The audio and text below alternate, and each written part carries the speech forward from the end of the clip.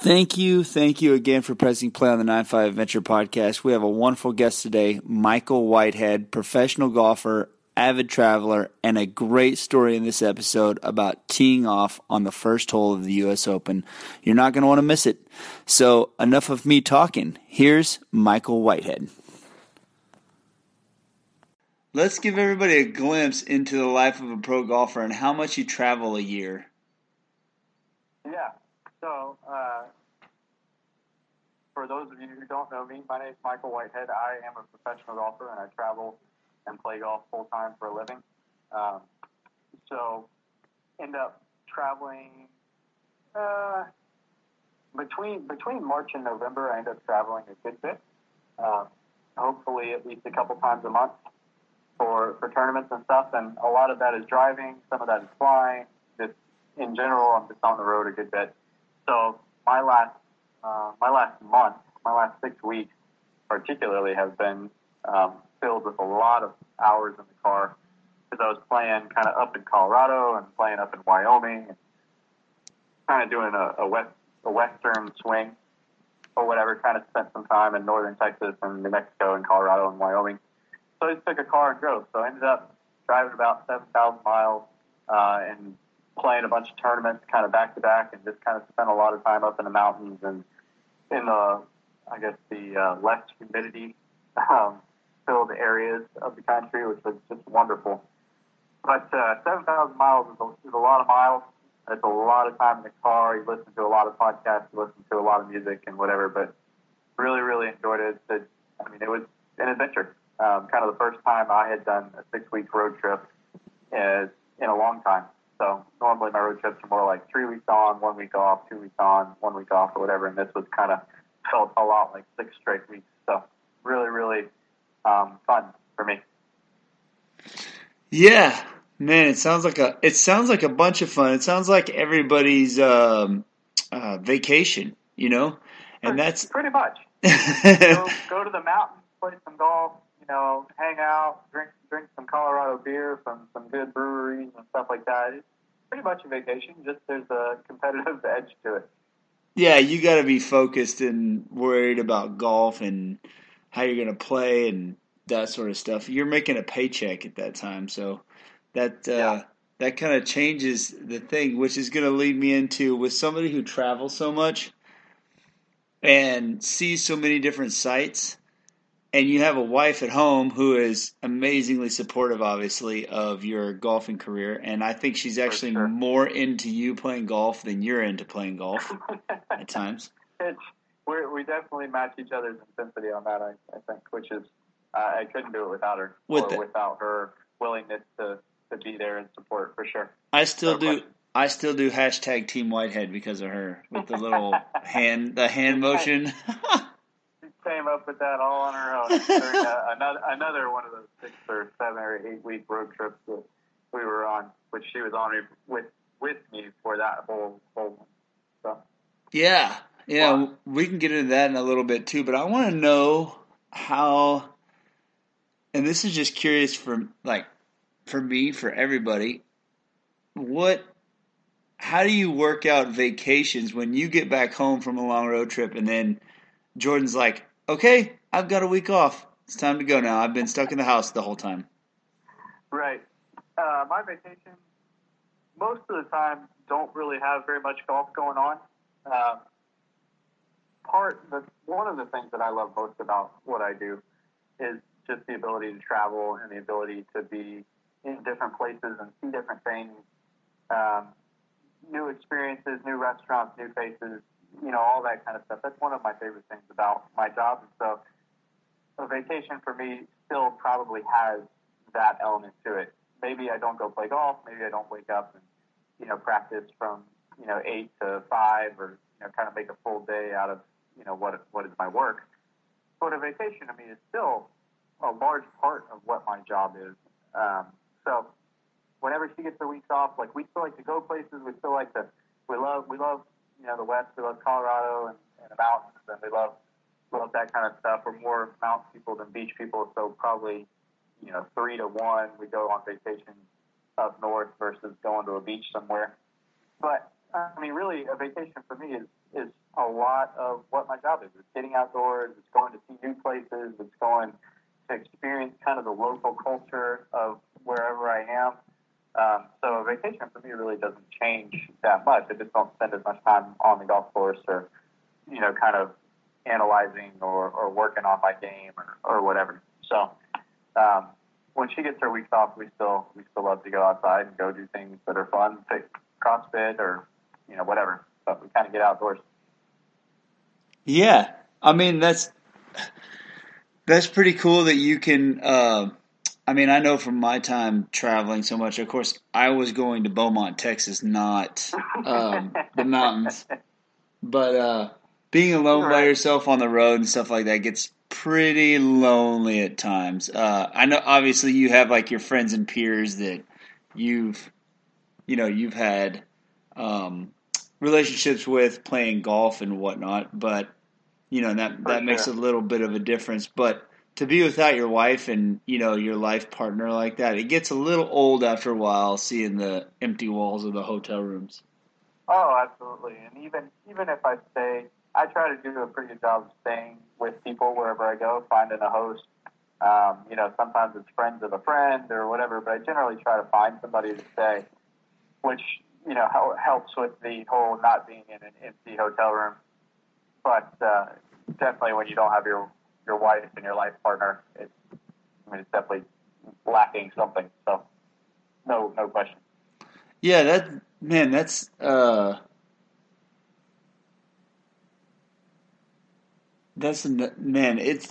kind of crazy. It's kind of crazy to imagine like the trips. I want to go back to you and Jordan, and I know there was one of the coolest things I heard when I first met you guys. Obviously, I'd seen you quite a bit, like working out at the gym, and we had kind of passed each other or whatever. But when I really got to know you guys and finding out like you're a professional golfer, and there's the whole talk like, "Hey, we've got a professional golfer at the gym." Oh, which one is he? Which one is he? I don't know. Who said that? I'm like, who's this professional golfer we have at the gym? And then I remember coming in for lunch one day and just seeing like this dude swinging this chain thing around with a hand. I was like, that's him. Got him. But you wouldn't believe how many people would walk up and go, "So, what is that?" And I'd have to explain it, and then somebody else would walk up because I have several different like specific golf fitness pieces of equipment that I would use during open gym. And so there would be so many people would just be like, why do you have a chain out here? Why do you have these weird looking sticks? Whatever. What are you doing? Like, it's just one person after another would just walk up and just be so confused. And then I'd explain it, and they'd be like, less confused, but still intrigued and whatever. I'd let some people swing the stuff, and they loved it. Everybody should get into golf fitness sessions. Oh, totally. It looked like a blast. I mean, it looked more fun than any sort of fitness class that I've ever seen. So. You get aggression out. It's a violent move. So you get your aggression out. Great. Yeah. So when I was talking to you and Jordan there and just asking, and she's telling me about the golf tournaments, and I'm just picking the brain because I'm curious about everything like that. She would go on these road trips with you and caddy for you. Yeah. Your tournaments.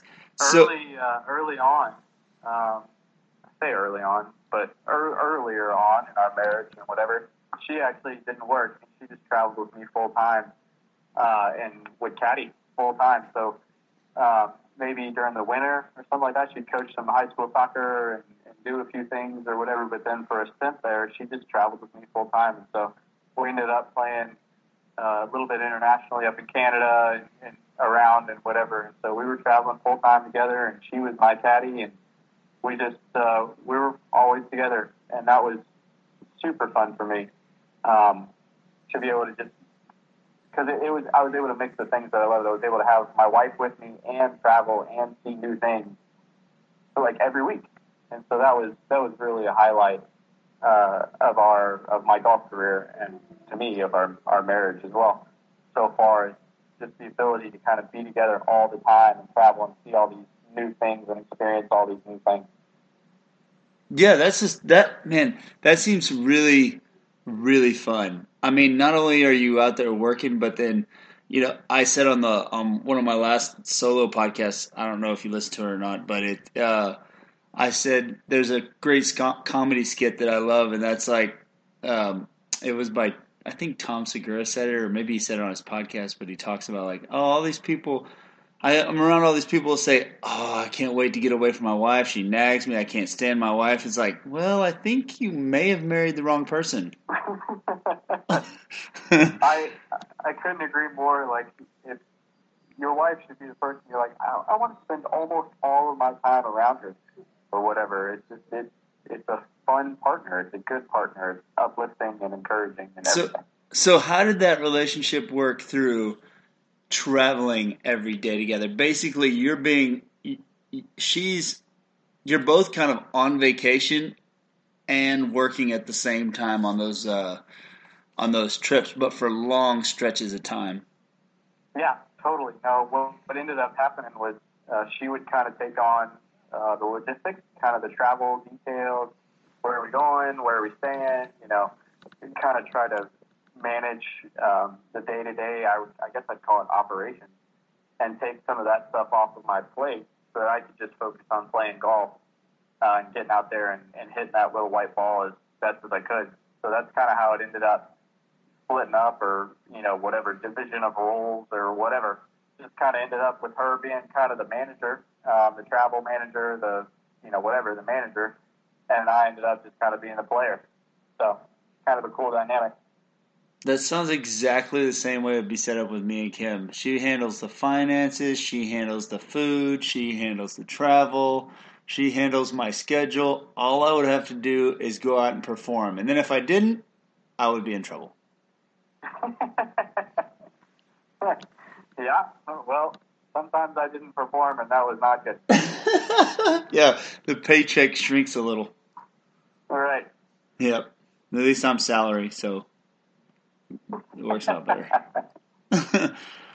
But it never caused. Did it ever get like tight and tense on those? Like when you're spending that much time in a car together, I'm sure people are getting an idea. Like, man, I'm in the car this long with my wife. The same person, even roommate, you name it. Sure. For this long, and we've got the stresses of like, okay, so you played bad this week. Yeah. No, there were definitely moments where it was, I guess tense is a better word. It wasn't contentious. We weren't, at each other's throats or anything like that. But there were definitely moments where it was kind of like, okay, like I need a minute right now, or, something like that or whatever. But mostly, when we were away from the golf course, we were able just to enjoy time together and kind of do, whatever normal stuff. But if it was going poorly on the golf course, then kind of the player-caddy relationship, like I needed an outlet kind of vent to or something like that, but it's like it's your wife as your caddy, so you're kind of like I can't really just like yell at you when it's like what I really need to do is just kind of get frustrated, but you couldn't really do that. So that was the really kind of weird dynamic with the caddy player relationship. If I was having a bad 9 holes or whatever, a bad tournament or something, as a normal caddy, you can just kind of be like we're frustrated and it's not going very well, and you can kind of vent a little bit. But when it's your wife, it's kind of like later that evening, like she's still your wife and she's no longer your caddy. So that was really the dynamic that was harder to wade through, and we worked through it. And now when she caddies, like we do awesome together. Even if I'm a little frustrated, like she's able to help me through that or whatever. Like that really kind of helped us moving forward as a caddy player duo, because we just had to work through some stuff on that. But good now.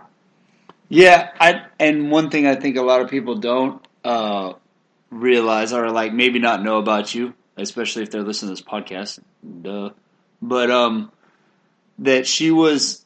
I mean, it probably helps her being like a high-level athlete herself.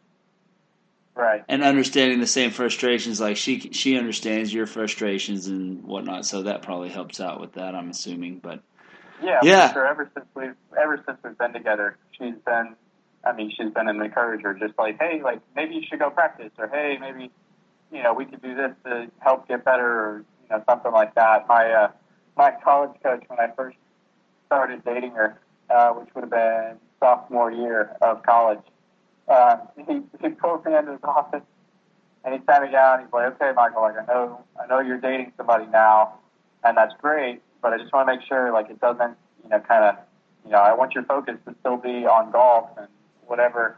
And like, coach, like if you knew who I was dating now, like you would not be worried one single bit. Like she is a motivated and a highly focused person, and she wants to perform well at her sport. She wants me to perform well at my sport, and everything else as well, grades, academics, whatever. Like she wants excellence in life. So I was like, Coach, you really don't need to worry about that one. And I was right. And he didn't need to worry, and if he were still my coach, he still doesn't need to worry. So that's such an important part that everybody kind of needs to. I think everybody should have or like get a glimpse into of just like that relationship is pretty sweet, because that would be pretty tough. But it's pretty neat to hear like that travel side of it. But moving on from that with the couple thing, now that we've gone through that therapy and worked out all those issues, what out of all the places you've been to Canada, you've been all over the place, and you've played golf on some of the best golf courses around, including the U.S. Right. Open, am I right? Right. Okay, so what's your favorite place of any of the places you've been? If you had to pick a place to go back to, where would it be? Like a specific golf course, or No, like an area an area. Oh, So if Michael and Jordan had to go on vacation, we would. I love the Pacific Northwest. Seattle is one of my all-time favorite cities. Washington and Oregon are a couple of just beautiful states. So I was really pumped. I got to take Jordan there in 2015 on a golf trip, kind of to the Pacific Northwest, and I had been there a couple times before for golf and stuff like that, and I just knew she was going to love it. And so that was one of my favorite trips. Was to be able to take her there and be able to do the Pacific Northwest thing. I love both the Northeast and the Northwest, but the Pacific Northwest in particular, I just really, really love that area. Good golf courses, great weather, particularly in the summer, just super fun. Man, I want to go there so bad. I tell Kim all the time, her dad lives up there, and I want to go fly fishing with him. It's hey, yeah, do you want to go to Bend anytime soon? I really want to take you to see your dad. And really that's me saying, I really want to go see your dad. Oh, my gosh. The Northwest is so cool. The vibe of the culture and the food and the fresh seafood and just it's all so good. Oh, I can't wait to go. One of these times I'm going to get up there. I'm going to make it, and it's going to be great. Oh, absolutely. You'll never want to come back.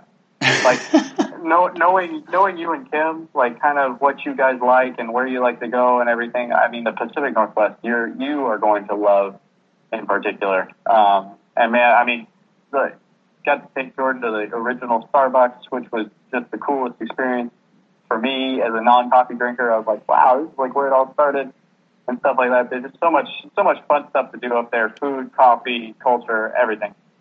So, how do you drive or travel 7,000 miles and not have coffee? That, I wish I knew. I always say I'm just high energy, and I don't know if that's the case or not, but I just never really drinking coffee, and somehow I just, whenever I wake up, like I'm awake until I go to sleep. Like I don't need caffeine too often for some reason. That's hey, I think it's a great thing. I heard Tate Fletcher say on a little thing one time, a conversation he was having, that he's like, I don't understand these pre-workout drinks and all this stuff. Like, if you can't get motivated by yourself, it's like if you need a little pink drink to get motivated to work out, then Right. you've got other issues in your life you need to work out.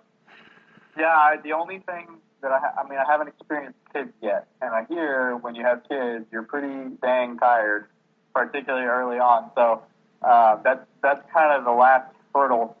I think that if I can get through that without drinking coffee, then I'm good to go. But I'm not optimistic. Not optimistic on that one because I see some of our friends who are new parents and have newborns and whatever, and I'm kind of like they look really tired, and so coffee might become a thing, even if I don't like the taste. Just might need it. I'll just give you a thing of confidence that if you can travel 7,000 miles by yourself in a car through West Texas, then you'll be okay with the tired party kids. All right, that's optimism right there. I'm going with that. Okay, let's take people into like a glimpse into Michael Whitehead's work life a little bit. Okay. Let's go through a work day when you're not playing a tournament. So a non-tournament weekend, weeks, month, however that works. What's a day in the life of a pro golfer look like? Different for every pro golfer. My daily schedule, like let's say I have 2 weeks where I'm not traveling or something like that. So if I come home from a tournament on Sunday, and then I've got 2 weeks, till I leave, two Mondays till I leave, basically. That first 2 or 3 days, not going to do a whole lot. My body's going to be pretty tired. I've just spent so much mental energy, for 4 rounds in a row, focusing so hard. And golf is a lot more physically taxing than I think most people think it is. And walking that many, you're walking many, many miles every day, and you're trying to focus for 5 hours at a time, whatever. So I'm pretty drained when I get home. So my first couple days will be a whole bunch of nothing, with some analyzing and assessing, what I did well at the last tournament, what I didn't do well at the last tournament, or whatever. Kind of, if I know something about where I'm going for the next tournament, then I'll be kind of thinking about what's the best way to prepare for that venue. Like, am I going somewhere that's predominantly soft or long or short or tight or, whatever. Kind of doing some research on where I'm going next so I can try to prepare as well as possible. So that's kind of my first 2 or 3 days. And then the next, what would that be, like 10 days or something like that, 11 days? Like, really, I'm starting with the fundamentals. I'm doing drills. I'm doing just basic, boring repetitions of putting, chipping, ball striking, out on the golf course, whatever. Just kind of basic repetitions. And I'm probably getting to the golf course like 8 or 9 in the morning, maybe an hour break for lunch, and then I'm practicing until about 3 or 4 in the afternoon, and then I'm going to go hit the gym for a couple hours or something like that, and get my fitness in. So it's pretty much an 8 to 5, 8 to 6 kind of day. Once I kind of get over my post-trip tiredness or whatever, and that'll be pretty much the same thing till I leave. So my days are really monotonous. I'm one of those people, I guess, maybe you call them blessed, maybe you call them not blessed, but my weekends and my weekdays look pretty much identical. My Tuesdays and my Saturdays don't look very different at all. So you're playing the weekend sport as your job, I guess. Yeah. So my days look really similar. So every day kind of ends up looking basically the exact same. I do drills, I do repetition stuff, I do, I'm just trying to get better. That 1% better every day. If I can somehow pull that off, that's what I'm shooting for.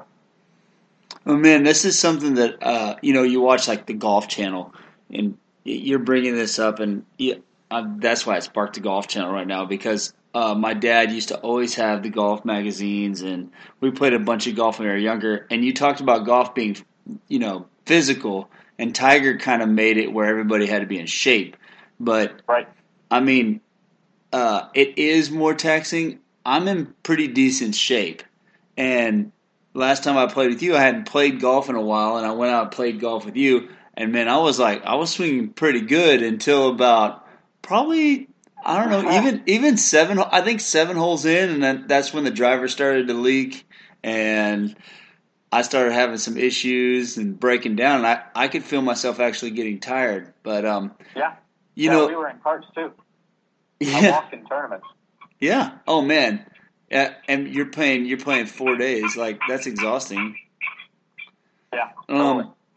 I'm But drained, and by the end of 72 holes and a full week of tournament rounds and practice rounds and whatever, like I am drained. Like my Mondays after tournaments, I'm virtually worthless. well, not just Can't that, hardly do anything. but the mental thing too. But what I was gonna say about the golf magazines, because I kind of got off on, like, I went off on that one. The golf magazines, you see people like tinker with your swing, and you'll take these like this tip right here will take 5 shots off your game, and I see so much and almost maybe like, yeah, right, sure, but you see those things, and I see people like my dad and just people on the golf course on the weekend golfers going out there and working on that on a Saturday and a Sunday, and then throughout the week there's nothing, and then they go back out and they're working on it as like 10 minutes before they go out and play a round of golf. Yeah. You're sitting there doing hours of work. Half your day from 8 to 6 is spent on just a drill, just one drill, the over and over and over again. How do you keep the passion for golf the way the weekend golfer does? Because it sounds like you just absolutely, like, you found you don't really work a day in your life because you're doing what you love to do. Yeah, no, it's definitely work. I enjoy the work, and I enjoy what the work produces. I enjoy, competing in tournaments and doing well in tournaments and getting into contention to win golf tournaments. So I know that even if I'm not enjoying the work in that moment, like what it's producing is worthwhile. But there's definitely days where I'm like, I really don't want to do this. I'm really tired. It's 100 degrees outside. Like there's definitely days where it's like, no, this is actually a job. And really, ever since I turned professional out of college, I've always taken that approach. I go, it's a job. Like I really enjoy it, and it's really fun, but it's definitely a job.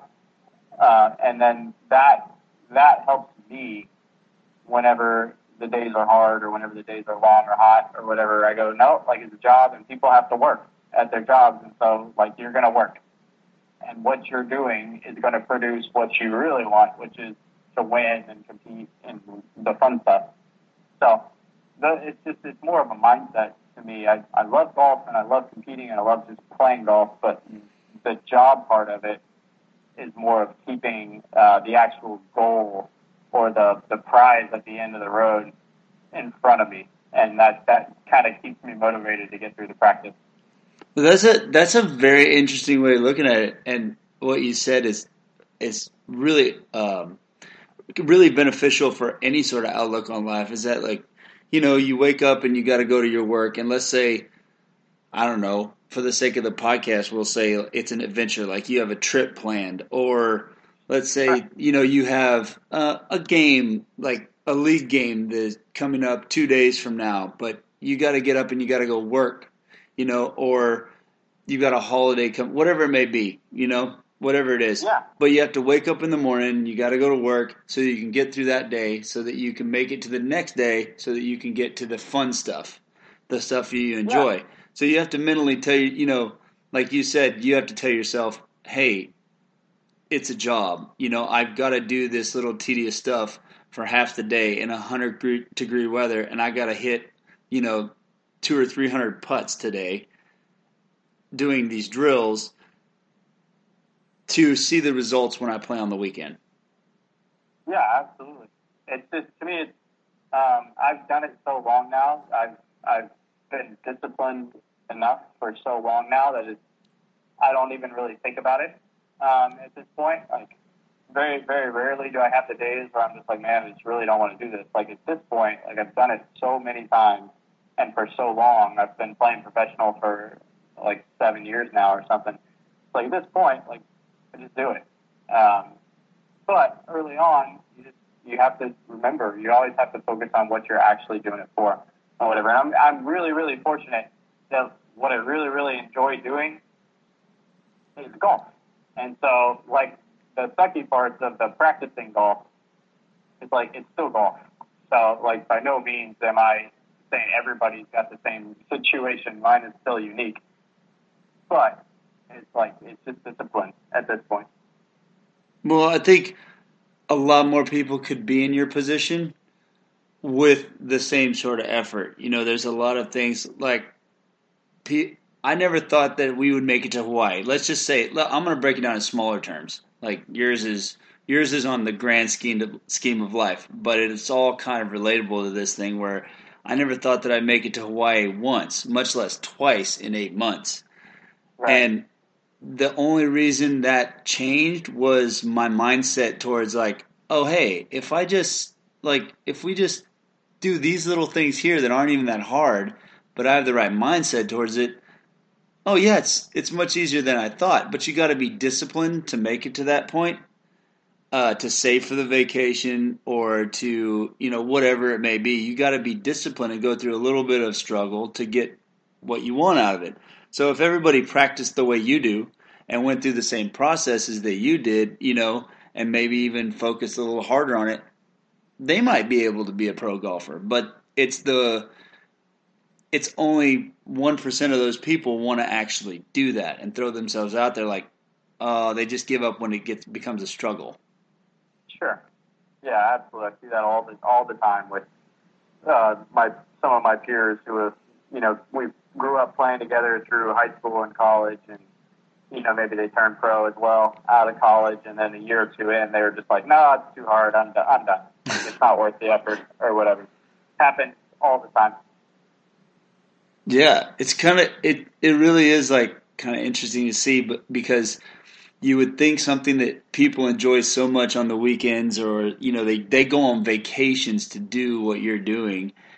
Right. It's really interesting to see how when it comes to like applying themselves at that thing to be good at it, they seem to lose the focus or lose the drive, or they get burned out, or they don't want to do the hard stuff and the stuff that it takes to get to somebody in your position. So, Right. that being said, how is it? So I know you've played in the U.S. Open before. It's true. You filled in for some sort of like, I don't know. He was kind of a high end golfer, I believe. Yeah, I can't remember his name. Yeah, he won a few majors some point in time. I think maybe on the senior tour. He might be on the senior tour now with his back problems. But yeah, old T-Dub. He got injured, one of his many injuries, and I ended up taking over his spot. So let's go to T number one. Oh, you know what? Let's go to the night before. I want to know what golf course it was at because I don't remember which one. I remember him getting hurt, but I don't remember which one. So let's go. I just want to know. This is for me and anybody else listening, but I'm really curious. Night before, what you're thinking, and then the feeling it was starting on T1 and having that name announced. Yeah, so it was Congressional, I think, Golf Club, or maybe Congressional Country Club, or something. It's over in Maryland, East Coast. What time was I teeing off? I think I was in the morning wave the first day. Yes, it was in the morning wave the first day. And I was teeing off on number 10, which is a par 3, about 200, and I think it was like just over 200 yards that day, but it's water short and bunkers long. And I vividly remember it was 18 steps basically from water to bunker. So it's not a very wide landing area, or I guess deep landing area from 200 yards for your first tee shot as a professional. Phil Mickelson had just hit it in the water right in front of me, like in the group or two in front of me, or whatever. So I'm kind of like, okay. But anyway, the night before, I don't remember a ton about right before. I remember my brother was telling me I was not married. Jordan was there, but we were fiancé. We weren't sharing a room or whatever. And my brother and I were actually sharing a room at the tournament. And he goes, "Man, you're doing interviews in your sleep." Like I was sleep talking, but I was doing interviews. Like I had done so many interviews, literally. Like because I took over Tiger's spot, it was such a bigger deal than it needed to be. But I had done interviews with the Associated Press, Wall Street, not Wall Street, the Washington Post, ESPN. Like I had done interviews with everybody, and so I had like all these kind of lines that I just memorized and that I was parroting back because everybody's asking the same questions and whatever. And he goes, "You're doing interviews in your sleep." And so I was like, I was answering questions that I had heard, all week or whatever. So that's what's going on the night before the U.S. Open is I'm doing interviews in my sleep because I've done so many. But wake up, go through just really it's a normal routine. It's another golf tournament. It's another day. I know it's way bigger than anything I've ever played in, but it's still a golf tournament and still go through my normal routine. But the first tee shot, hands are shaking. I'm nervous, big time and whatever. But same thing. Like I had big moments before. And I had learned how to deal with the pressure and the nervousness. So it was same thing. Put the ball on the tee, pick my target, one waggle, big breath, close my eyes, swing. And I opened my eyes before I hit the ball, but I closed them right before I swung. So I didn't hit it with my eyes closed. I'm not comfortable with that, but that's kind of when the pressure gets really big. Like I just do my normal routine, and I take one big breath. And then I just trust that I'm going to pull it off because I've done this a whole bunch of times to this point. And so all that I'm going to do by worrying about it is make it worse. So I might as well just go, you know what? Like you trained it, now just trust it. So one big breath and let it go. Did it go in the water? No, it didn't go in the water. Come on. Well, dude. I hit that 4-iron, landed it like 6 feet from the flag. It bounced to about 25 feet long, and I 2-putted for a par, and I got out of there no problem. Well, The first two was like, man, I got this, and then I bogeyed the next 4. But those first 2 holes, they were good. Well, let's go. You have this to say then that you beat Phil Mickelson on the first hole of the U.S. Open. Yes, sir, by 2 shots. 2 up after 1. Oh, that's incredible. Not many people can say that at all. No, not very many. Nope. Only the people that have played the U.S. Open and that hole. So also true. Yep. Man, that was actually a pretty cool story. I kind of put myself in your shoes for a second, like just playing with the people you'd be playing with, like your peers, and being in similar situations where there was certain pros that I would go skate with, and the first time being from South Texas, kind of stuck down in your own bubble and not being around a lot, to actually going and being in like a street session with these guys, and then being in a X Games, and then being in a NIS. It's like, whoa! It's very you kind of forget sometimes, like, oh, I earned this spot. Yeah. It's more of it takes a little bit to figure out that you belong. Oh, absolutely. But definitely, I mean, for me particularly, I had just finished school. I was effectively a college kid, and it's like I definitely was trying to project that I felt like I belonged, but deep down it was like I have no idea if I belong or not. Like I've never competed as a professional. I've never played in a tournament with this good, this talented of a field, and so definitely was just like, well, we're gonna find out whether I belong or don't real quick. So just one of those kind of situations. It's like you end up somewhere where you didn't expect to be, and you're like, I have no idea. Like, just didn't know. How close were you to making the cut? It wasn't real far off. Just a handful of shots, a couple shots are like, I played fine. I shot like 77, 75, which in a U.S. Open is not that bad. No, that's pretty good.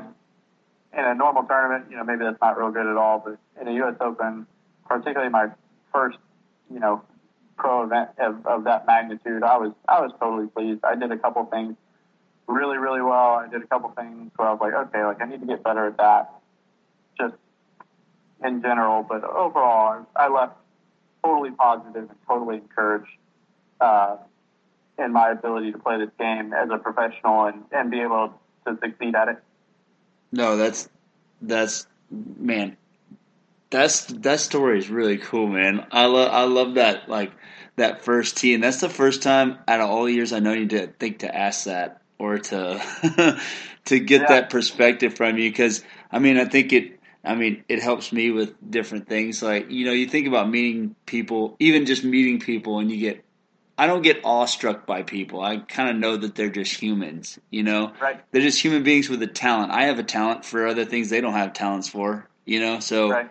So they just happen to have this extraordinary talent that they worked hard with, and entertain people. So, Right. but there are a few times where I'm like, okay, I'm in the presence of, like, I'm a fanboy right now. I'm a fanboy, but you're in the middle of it, trying to they're your peers now, and you're out there, you're the same as them, so you got to be like calm, cool, and collected.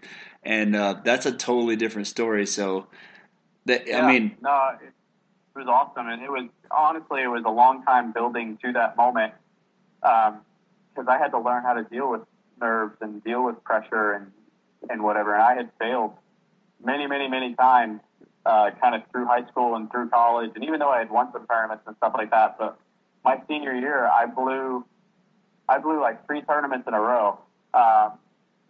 Without closing the deal. I had been leading or right there or tied or something, and had blown like 3 tournaments in a row before I finally learned how to deal with nervousness. And I vividly remember I shot 62 in the final round to win this one college tournament, spring of my senior year. And I remember setting the putter head down, and the putter head was shaking. Like it was shaking on the ground because my hands were shaking so bad. And I was like, oh, look at that. Like, I'm nervous. Like, it was one of these kind of serene moments where I was calm, but like everything was shaking because I was so pumped, full of adrenaline. And I ended up making the putt anyway. And I go, oh look, like I can putt when I'm nervous. I can play when my hands are shaking. And then it's like that built on something else, and I did something else awesome under pressure. And then I got to the U.S. Open, and I took that one breath, closed my eyes, pulled the trigger, and I hit that shot really well. And so it's like it just kind of builds on itself, where for at least for me, like I just kind of learned how to deal with the nervousness. And so now if my hands are shaking, I'm like, all right, this is good. Like there's enough here that I'm pumped and I'm ready to go, and I know I can handle this situation because I've done it in the past. So it's just it all builds on itself. Yeah, that and the momentum that you've been building up, and then now that you've played in the U.S. Open, you're like, oh, not only do I belong, I did. I missed the cut with some really good players that missed the cut because you were right there on the edge. So, right. Guys that have won majors in the past, they miss cuts all the time in the U.S. Open. Just by that number that you just said. So yeah, the margins are so narrow. It's like it just doesn't take that much to miss the cut. I could have just as easily made the cut with a couple extra better shots at the right time. So just the margins are just so narrow. Yeah, and especially on the golf course. Sport. But but to know, to the confidence that it's got to build, the momentum and everything, and the like realization, and then you kind of lose sight that you even failed before once. In that moment, it seems like you just the failure doesn't even come to mind. It's only the success that you remember. Yeah. The only reason you would even think of the failure is you go, okay, that's what I did and that didn't work, so let me do something different. For me.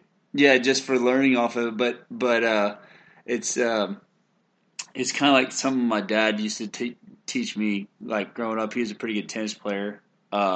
He went on a full ride, and was ranked in the nation in doubles and singles, and he would always tell me that you got to forget about the bad.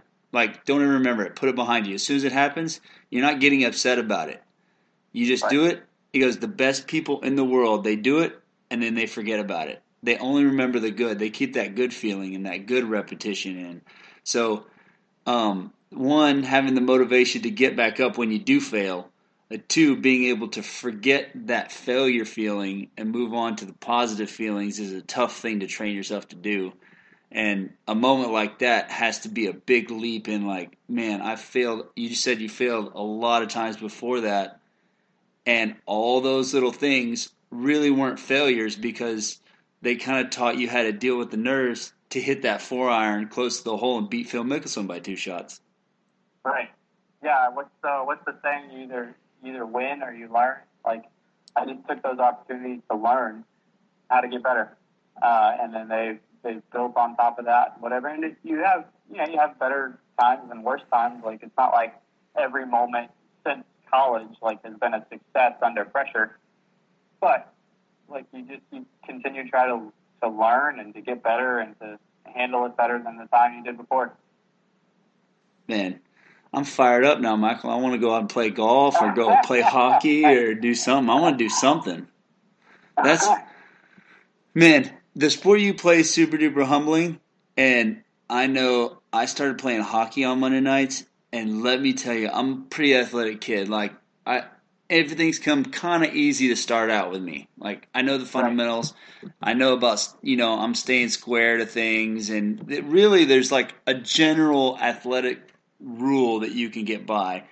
Hockey was different for me. I was like a baby deer, not just a newborn baby deer, but a newborn baby deer on ice. And I can skate. But when you put a stick in there and you've got other people flying that know what they're doing around the ice and a puck, and it doesn't slide like you think it does on ice. So man, I have all the respect for those high-level hockey players, especially after trying to play it. It was a super humbling experience to get out there on the ice. But so you've got a game that can humble you extremely, but also teach you awesome lessons, man. I'm fired. It got me all pumped up. Now I want to go play golf. Well, I know a guy who you can play with. So. Yeah. All I got to do is schedule a trip down to Houston sometime. It's not that far away, huh? That's true. Yeah, just about an hour and a half. I'll tell Andrew that I'm working, and then we'll just go out and tee off. I'll tell my boss that I'm working too. Yeah, your boss. She's like, "Oh yeah, you are working. You're at the golf course. Good job." Technically, you are. You gotta let that one sit on you for a second. Yeah. Oh man. Well, let's see. Let's go ahead. I want to know. Do you know where Jordan's top places to take vacation are? Jordan's top places to take vacation. Colorado is definitely one of the top ones on our list. The Pacific Northwest is also top on her list. So we both were like, when you start talking about, is there a potential retirement spot or a second house spot or something like that, like Seattle, Oregon, whatever, Washington, Oregon, that's probably pretty top on her list. There was one place in California she said she really loves, but I don't know. We seem like West Coast people somehow. I don't know if we're just a little laid back or if that's just kind of the vibe that we roll with or something. But I think of us as kind of West Coast people. So most of the time when we get out west, we really, really enjoy it. You're Tupac, not Biggie. I got it. Tupac, not Biggie. Yeah. Sure. Oh, but man, retirement homes. That's that's kind of a cool thought, or like where you want to move. But what do you do for fun when you're not playing golf? Like, you're doing everybody's fun thing. Like, they work during the week to go out and play golf. So what do you do when you're not working? I'd say fitness, but really I do most of my fitness because of golf. CrossFit started doing CrossFit for golf, but really that kind of became a hobby. Like I do a lot of golf-specific training, like we talked about before, and then specific like lifting and building up certain muscle groups that, benefit the golf swing. So really CrossFit kind of became a hobby of mine, and it just was more for general fitness and somewhere to go see friends and hang out, whatever. So CrossFit, I would say, would be one thing that I do just for fun and kind of get away and stuff like that. I enjoy fishing. I really, really enjoy particularly bass fishing here around South Texas and whatever. So that's something that I would do whenever the golf course was closed, particularly in College Station. It was easier to get out and fish in College Station. So on Tuesdays when the golf course was closed in the morning, like a lot of the time I'd go fish. So that's something I love. Generally, like if I'm out in the sun, I'm happy. So I'm going to be that like 60-year-old guy with like 95-year-old skin or whatever. And I wear sunscreen, but it's not going to make a difference for me. Nope, not if you're out in the sun that long. I always tell Kim that I'm getting bronzed all the time. I'm bronzing. And for those people who cannot see me through the podcast, I'm pretty white. Like no matter how much I'm out in the sun, I'm either red or I'm white. There's no in between. Yeah, you are. Yep, but I'm going to be right in the same boat with you though. Only mine's going to be sunspots. You just have to get those checked. Yeah, quite often. But, for me, I love being outdoors. I love water. I love swimming. I love being on a boat. I love just anything outdoors.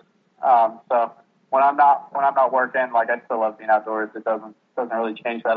If I'm sitting down watching a movie or TV or something after too long, I'm like, okay, let's go do something outside. So right on. Me. Yeah, man. Oh, I can't agree with you more. I mean, we have similar mindsets when it comes to that. Yeah, we are like twins. Yeah. Yeah. Yep. Except I actually bronze. Yeah, you actually do bronze, and you're talented at golf and some other things. So. Whoa, hey, you are talented at golf as well. I get lucky. At golf.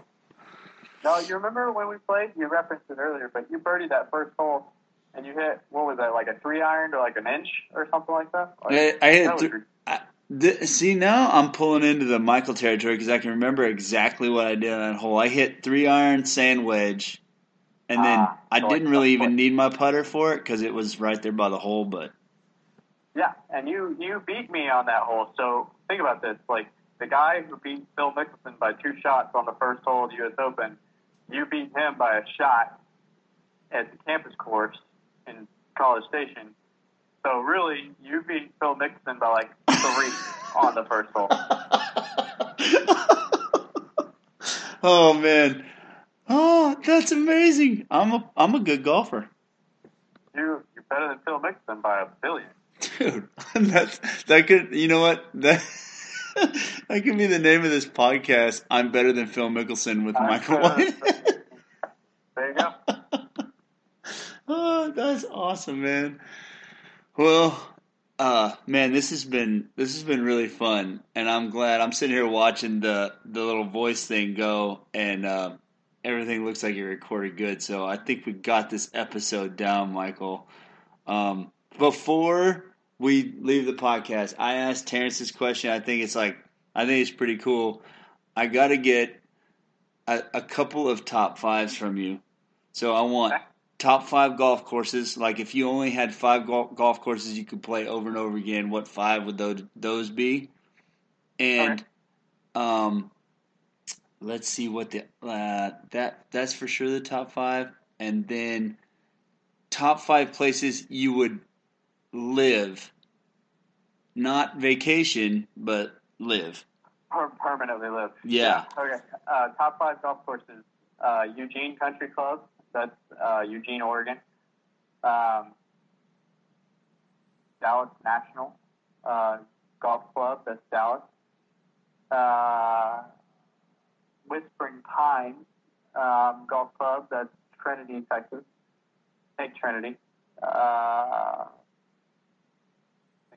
Think. 5's a lot, man. Yeah, I know this is a tough one. I knew this would be a tough one with the golf courses. Yeah, I've played so many. Those are definitely great. Austin Country Club is another perennial favorite of mine whenever I can get out there. Austin Country Club is really, really great.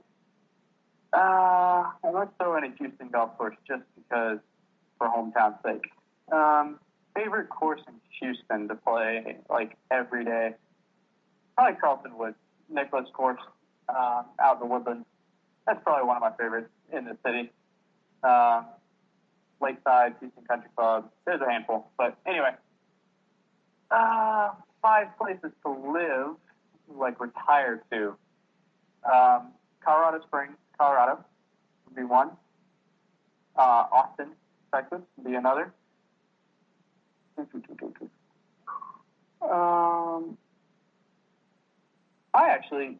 A lot of people I feel like have a bad vibe of LA or whatever, but I actually like LA.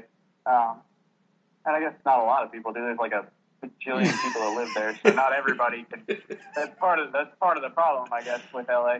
There's so many people, but I love the Southern Cali thing. So we'll go to Seattle and LA and Austin and Colorado Springs / Denver and Houston, where I'm living now. We'll go with 5. Dude, I dig it, man. I dig it. I like all those. And Pasadena, it's considered part of LA, but I dig Pasadena, and I'm not an LA fan, so I could see being there. I think if you could kind of set it up right, like if it were retirement, and you had kind of the ability to set it up kind of close to wherever you wanted to be or whatever. Like if you got to drive across LA in that traffic, like you're screwed. Nope. But if you can kind of set it up where it's all kind of in your little sphere, your little bubble, like it's pretty sweet. So I'll put that in there. Yeah, I like it, man. Hey, this is the Michael Whitehead show right now, so you get to choose. I get to choose. Yeah. If it's the Jordan Whitehead show, then she gets to choose. Yeah, but she probably would choose at least 3 of mine. Yeah. Odds are good on those ones. For sure. I say that like it's going to be a whole lot different, but y'all two are, man, 2 peas in a pod. So. Well, we are married. Yep. That's good. And I'm going to have Jordan on. We'll talk about nutrition and Rice soccer. Oh, she'd love that. She's really into sleep and breathing right now. Ooh. So that would actually be pretty interesting. Ooh, I like it. Little Wim Hof action. Yep. Awesome, man. Well, thanks, Michael. I appreciate it. I hope everybody enjoyed the podcast. If you have any questions for Michael, do you want to tell them where they can find you on social media, or you just want to let them search it? It's MW Golf Fitness. I think there's a underscore or something, maybe 2 underscores or something in there. But MW Golf Fitness. My Instagram. I don't have Twitter. Not on Facebook a ton. Pretty much Instagram. I shed a whole bunch of stuff, including like Snapchat or whatever. So yeah, kind of a Instagram guy. All right, well, hit him up there, and then let us know on the 9-5 Adventure Instagram page if you have any questions. If you can't find Michael, we can direct you there.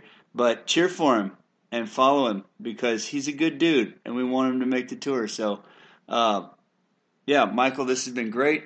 Thanks a lot for being on, man. I'm glad we finally got this one. And the 4th one's a charm. I guess we got to walk on this one. Yes, we got to walk. Go ahead. Do it. All right, man. Thanks. Bye. Bye.